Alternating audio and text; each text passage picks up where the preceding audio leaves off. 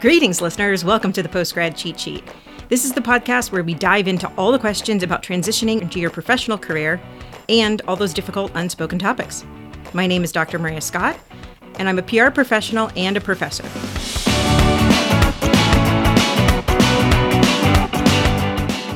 Welcome to a new episode of the Postgrad Cheat Sheet. I am your host, Dr. Scott, and joining me today for all of Season 3 are my co-hosts, Basia and Ananya.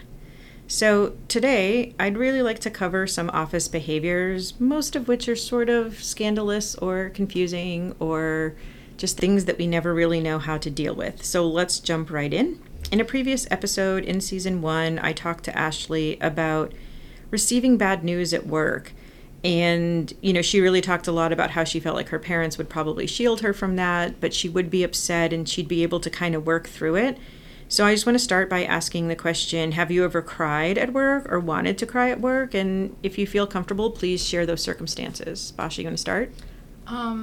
Yes, I definitely did at some point, but I don't think it was ever really work related. It was rather something in my personal life. Last semester, I got very upsetting and surprising news during my shift at work. I almost had a panic attack. I cried in the bathroom for 10 minutes or 15. But then I kind of continued working. It was pretty fortunate because I only had an hour left of work, so then I just could go home later. But yeah, I relate, Basha. This summer I got a very long, and when I say long, I mean several scrolls worth long text. And it was right toward the end of my workday.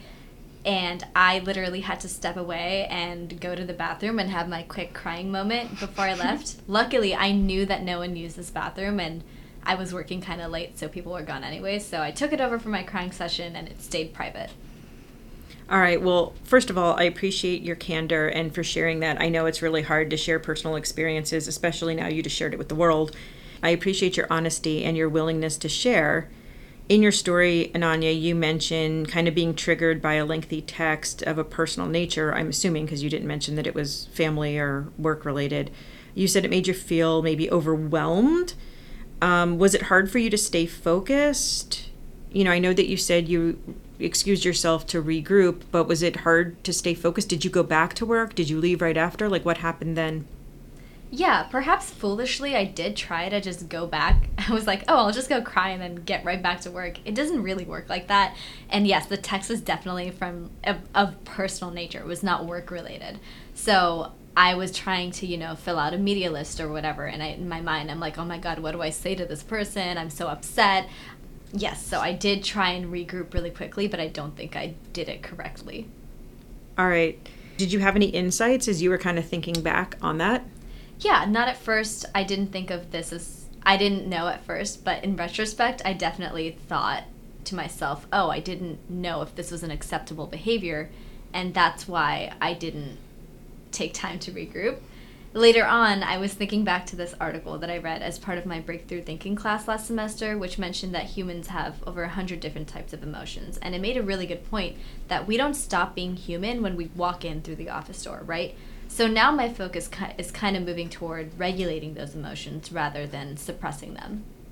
No, that's a really good point. And yeah, that article is dead on. In Basha, in your story, you mentioned, taking the break and dealing with your emotions. Were you plagued by sadness and frustration or anything that came to you throughout the day, or how did you handle that?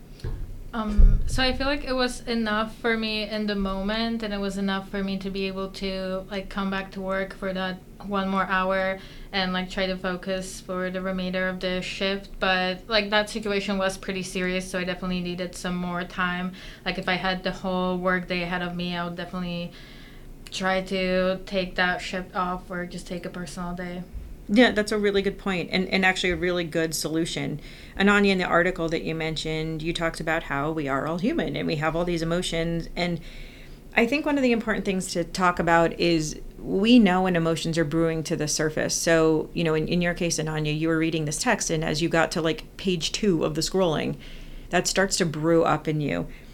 And I think that we all have to acknowledge that there is an outpouring of an emotion that can happen, but we want to also ask ourselves, if that outpouring of emotion actually bubbles all the way to the surface and then we act on it, so you're just sitting at your desk sobbing, what is the outcome to that? So, are we being judged? Is it impacting others? Is there someone in another room who can hear you doing the sniffles between your sobbing? Like, I think it's important that you develop a strategy so that you can cope should something happen, should these strong emotions start to bubble up.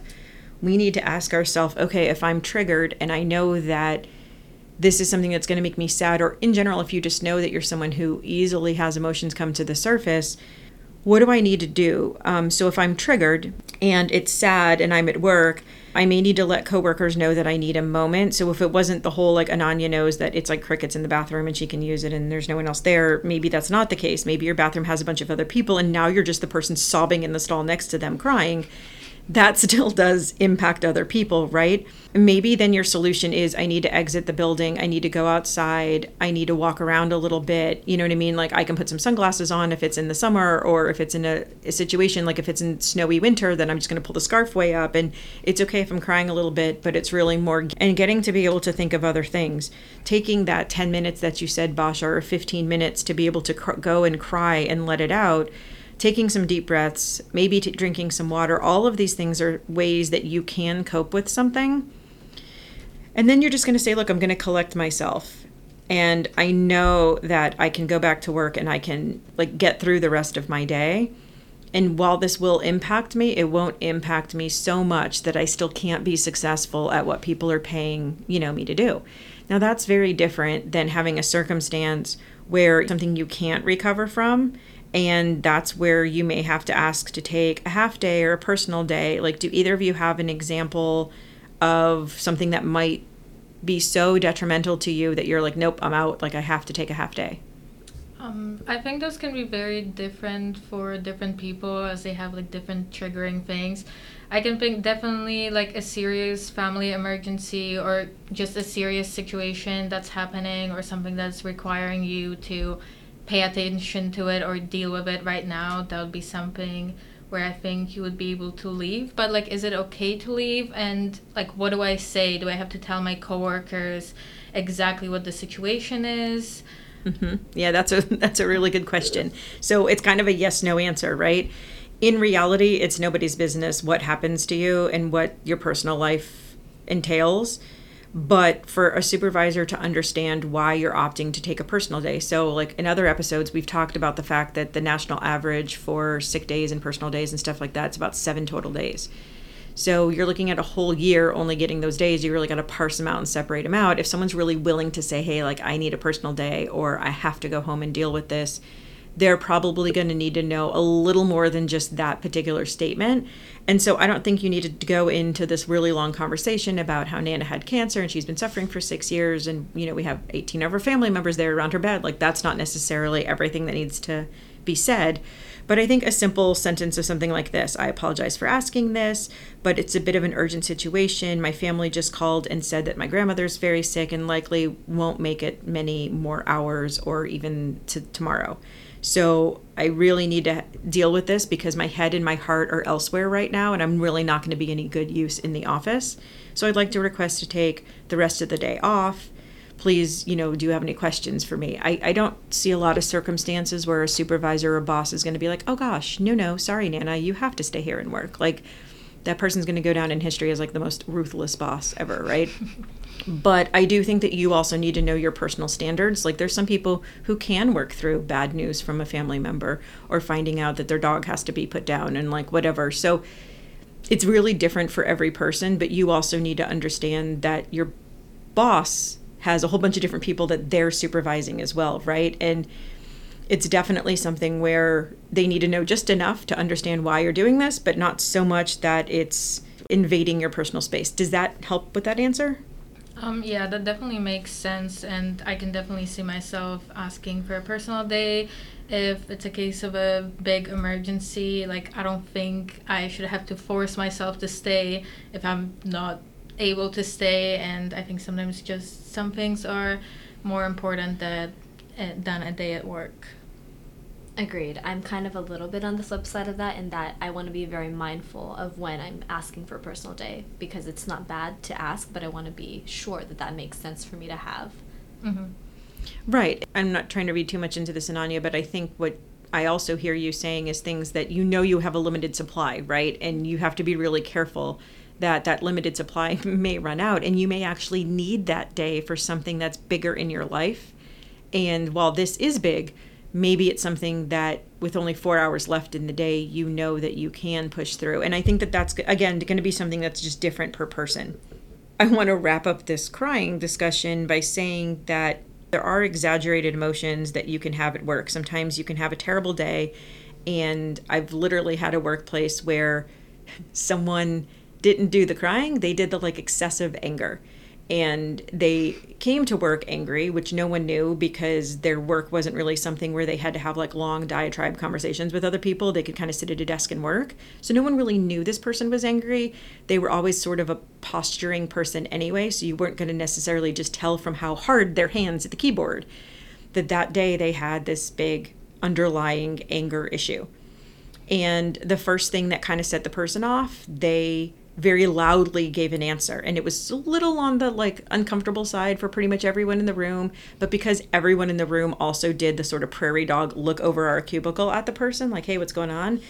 It seemed to us like the person got the hint of, oh, maybe that was a little loud. Like maybe I should, calm it down. But that is indeed not what happened. Then they got triggered later. And the person stood up and threw a fit and actually threw things around the office to where it was very dramatic. It was probably very traumatic to some people. But it was definitely a circumstance where that person's emotions bubbled up and they didn't take that minute. And it was something where, even though I think at the time I was like the youngest or second youngest person I actually think I was the youngest person in the whole room. My answer to them was after that moment, and they just stood there very angry. And I said, I think this is a moment where maybe you should excuse yourself. Go outside, breathe some fresh air, get a drink of water. Like, I don't know, but I don't think that being in here in an enclosed space with all of us when you're clearly very angry is the right move. And the person looked at me very angrily and they did leave. And they ended up coming back in. They never apologized. Like, obviously, then the bosses kind of had to take over and kind of smooth everything over. But it was just a very difficult situation, and it was just a different kind of an emotion that was bubbling over.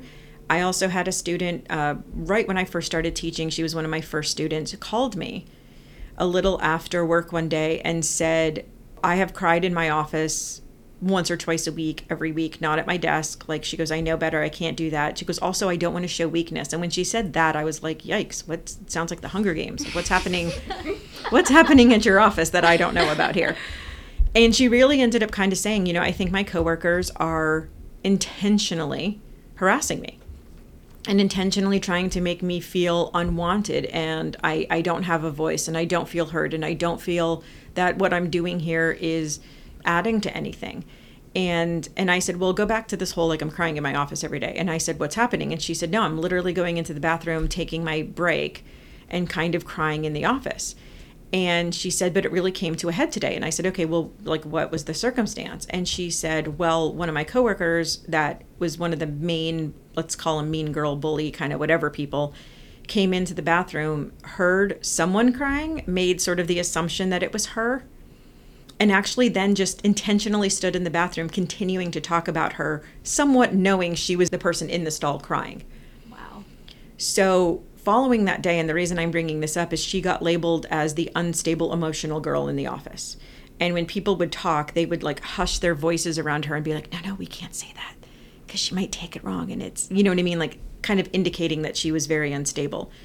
Her solution was to find another job, find a different place for employment. She didn't feel safe there. She didn't feel comfortable there, which is fine. But I think the reason I want to bring it up is because that label, that stigma, you could get terrible news that 4 or 5, whatever long screen, like, text that you got in a different circumstance. If that had happened at noon, it really could have caused you to accidentally shed a few tears sitting at your desk. And then for the rest of your time, that's a hard stigma to come back from, of being labeled as the crying girl at your desk, or in my other boss's circumstance, the angry guy in the office. You know what I mean? Like all those labels, even though we should be in a world where those labels don't happen, we're really not there yet. And I just want you all to think through the idea that like sometimes these things do have consequences. And it's really hard. We wish they didn't, and we wish we didn't have to have these things. But it's good to talk about, and it's good to know that these things can happen. So I just gave a story about a lot of drama at work. Have either of you ever had situations where there was drama that happened in your office space?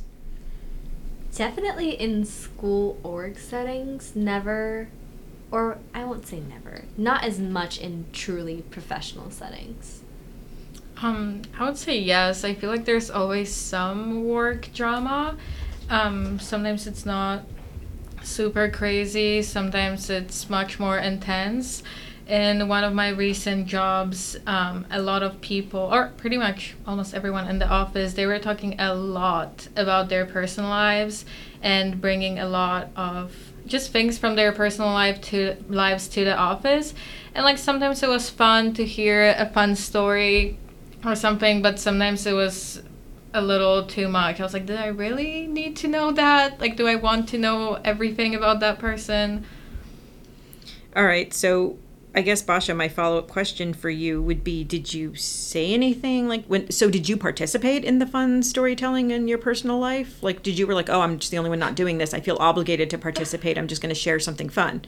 I didn't feel super obligated to participate. It was kind of just an atmosphere of the whole workplace that people were sharing different things. I know a lot of the people within the office were friends, so they were just sharing some things from their personal lives.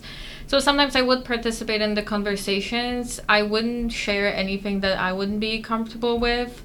I wouldn't also like stop them from sharing their stories. So it was just kind of like in between. Okay, but that stuff is stuck in your head now, the stuff you wish you didn't know. It's kind of stuck there forever. So you have like a folder of TMI stuck in your head. So maybe not that intense, but yeah. All right. And Ananya, since yours is like school groups, that's a lot of friend groups too. So, and I understand sometimes that becomes a problem, but that is, Ashley and I did a whole episode on being friends with your coworkers, and that does become, you just mentioned it, Basha, they're friends. That becomes a whole other thing of like, where do you draw those lines? What's appropriate conversation to have with your colleagues who are also your friends after work during happy hour?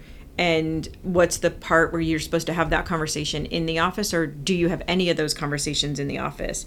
And I think that that's really the part where we have to find those separations and figure out what's appropriate and what's not. Yeah, agreed. Like you said, school orgs, the ones that I'm part of, they're made up of students and friend groups, and it's so hard to draw that line between professional and personal. I won't share any specifics, but I'm sure that anyone who's been a part of a school org will understand that dynamic that I've been referring to, and Basha kind of touched on a little bit too. Yeah, absolutely. So how do you guys feel about like drama in the workplace and stuff? So I guess my question is, if there is drama and you want to avoid it, how do you go about doing that without like offending people or is that just a part of it? No. I don't think you have to be offensive. I think it's a great question. I'd say that you can decide who you want to be in an office. Like we were talking about personas in a previous episode and kind of fictional characters. You can write that narrative for yourself, and it's probably pretty important for you to learn how to write that narrative when you first start. It's really hard for you to start off as like a Marianne and turn into a Ginger. Like that's a transformation that's a little weird. You just gave me a funny face. Do you not know what that reference is? Oh my God, it's to Gilligan's Island. I'm so sad. Okay. All right. Well, hopefully the rest of the people listening actually got a really big kick out of that, because that just made me really, really sad. Anyway, the point of this is it's hard to start off on one path and then suddenly go. So from being the quiet girl and then going into like gossip girl, like that's really going to be a terrible transition for you to try to make, because that wasn't who you presented yourself to be. So I think if you're going to do this, you kind of need to start off by setting a standard for yourself. There's some pretty easy ways to do this. You can set a standard that you're just not the person who's going to engage in conversation. This doesn't mean that if four people are kind of water cooler conversation talking or doing a drama circle, like a drum circle, but a drama circle. This doesn't mean you have to be the person who like walks in with a patrol belt on and you're like waving flags and going, you guys have to stop this. Oh my God, this is bad behavior. Like, that's not at all what I'm saying. I'm just saying that, you know, when they say to you, how do you feel about this? What would you do? You can just be like, oh, well, I wasn't in her situation. Like, I don't know if I feel comfortable giving her advice. You know what I mean? There's plenty of very polite ways to like not involve yourself. The key to it also, though, is if you don't want to be in that drama circle and ask to join the drama circle all the time, don't be gossiping on a regular basis. Don't be the person who says like, oh my God, I have this great piece of news for you. Did you hear this? You know what I mean? Because then you really are inadvertently one of the gossip girls in your office. And that's really tough for you to then say, well, I don't want to be a part of that conversation. I only want to be part of the conversations that I want to be able to control and say. So I think whatever you decide, whatever route you decide to go, it's really important for people to kind of start off on that foot, and then it's much easier for you to maintain. I will also say that, like, I have found I was never really a water cooler conversation gossip kind of person in my office. And once people knew that, they just didn't involve me. Like, it wasn't offensive to me that they weren't involving me, and it wasn't weird for them, but they also knew that I wasn't going to be like breaking up the conversation. So like if they were sitting in our break room, or we didn't have seats in our break room, but if they were standing in like our break room and chit-chatting, and I would walk through and get a coffee, like they wouldn't stop the conversation and be like, shh, the hall monitor is here. Like, that's not really what happened. It would just be like they'd keep talking. I would just walk through, get my coffee, and leave. And there was just this unsaid rule of like, I don't really care what you're talking about. I'm not going to repeat it. It doesn't really bother me, but I'm also not going to engage either. And it's polite of you to not ask me, and it's polite of me to not repeat what you say. And that's kind of our unspoken agreement. And it worked out really well. And the more that people got used to it, the more comfortable the situation was, to where it really never caused me any harm. There were obviously things that I would hear that were less gossipy, more somewhat related to people we worked with. So when I think of gossip, I think of things that are like salacious, or things that are not necessarily related to their work function. But there would be things that were related to someone's work function. But that to me is less salacious-y gossip, like this person's dating someone else, or did you hear that this person did this, and or this, whatever, and more like related to that person's job function. I still didn't feel super comfortable knowing those things before the other person was openly sharing them. But to me, that was less gossipy of something I heard than everything else that I think people would normally talk about. So I do have another situation that's somewhat related, especially to what I just said, this person dating that person. But have you ever had a situation where someone brought like the person they were dating into the office, or like the person they were interested in? Wait, what type of situation is that? Like, if there's like a +1 and you bring a date, or No. Like that, totally fine. Like, of course. So the office is having a party and you get to bring a +1. No one's really going to be like, oh, Basha brought a +1. Like, I wonder who that person is. I mean, they may ask you that, like, could you introduce me, to be polite, but less of like, holy cow, this person brought a person. I'm literally talking about like the situation on Friends with Ross and Rachel, and he brings a picnic to the office. Yeah, I know that scene, and honestly, that sounds kind of insane to me, and I think it's awkward for everyone. Like, it's awkward for your coworkers because there's like someone's date coming, or like partner coming into the office like randomly, and then probably for your partner too, because it's like a new, completely different environment, like a different dynamic. And I think for you that would be, or like for me, that would be very awkward too, because mixing those like almost like two worlds, and someone from like my very personal life in my work office space, I feel like that's very awkward. Like, I can't imagine people actually doing that. I can't either, and honestly, I mean, you both know that I'm all for embracing the awkward. And to be very candid, there is a small part of me that thinks that kind of sounds like fun.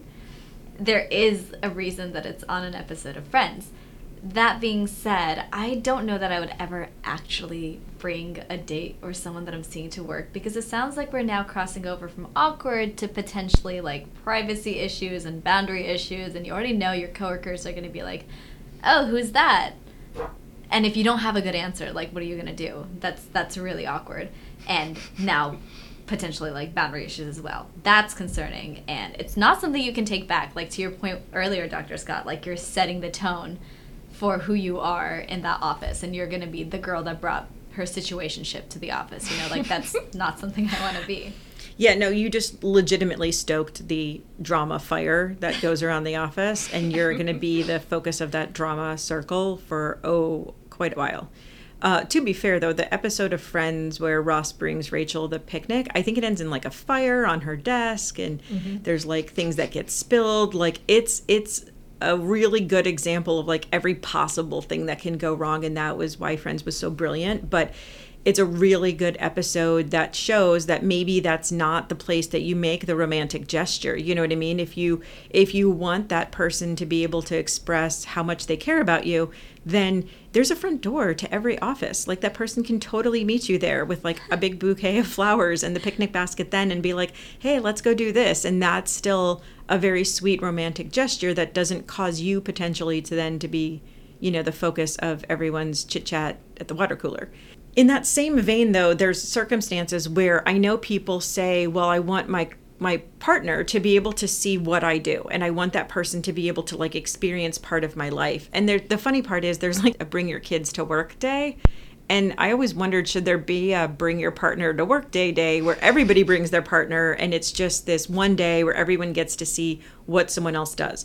So to be fair, you know, not everyone would understand what a lot of my job was, and it helped that my ex-husband was in a similar related field, so he actually did have firsthand knowledge. So I think it's just something that we have to be careful about. I also think that when we talk about things that create an awkward work environment or put you in potentially the limelight for other people to discuss, my question would always come back to this. Why would you ever do anything that ever lets people at your office talk about you beyond how great you are, how good you are at your job, what a wonderful hard worker you are, how you made this amazing revelation, how they can't live without you?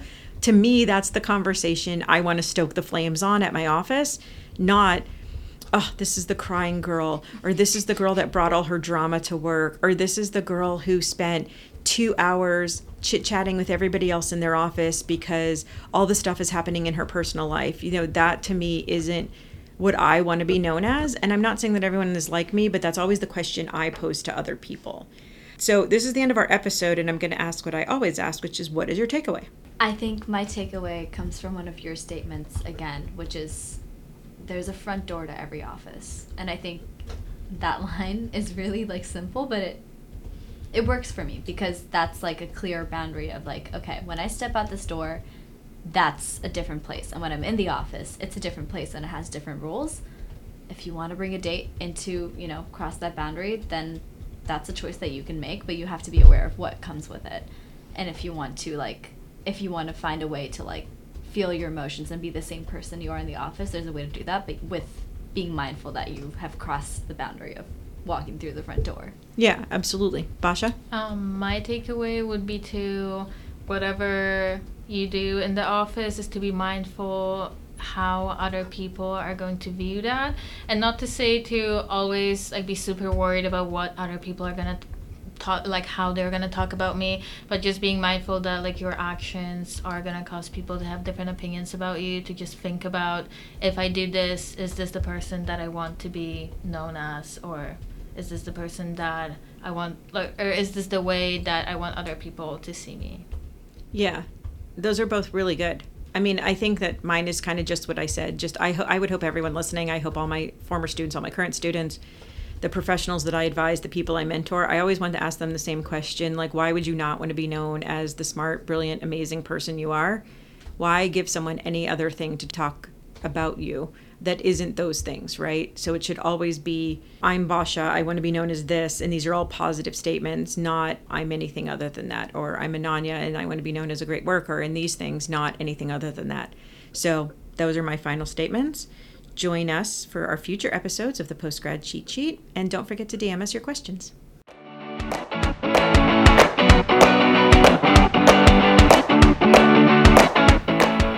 Thanks for joining us for the Postgrad Cheat Sheet. Click in our description and visit the website to see our upcoming topics so you can submit your unspoken questions. Connect with us on LinkedIn and Instagram at Postgrad Cheat Sheet.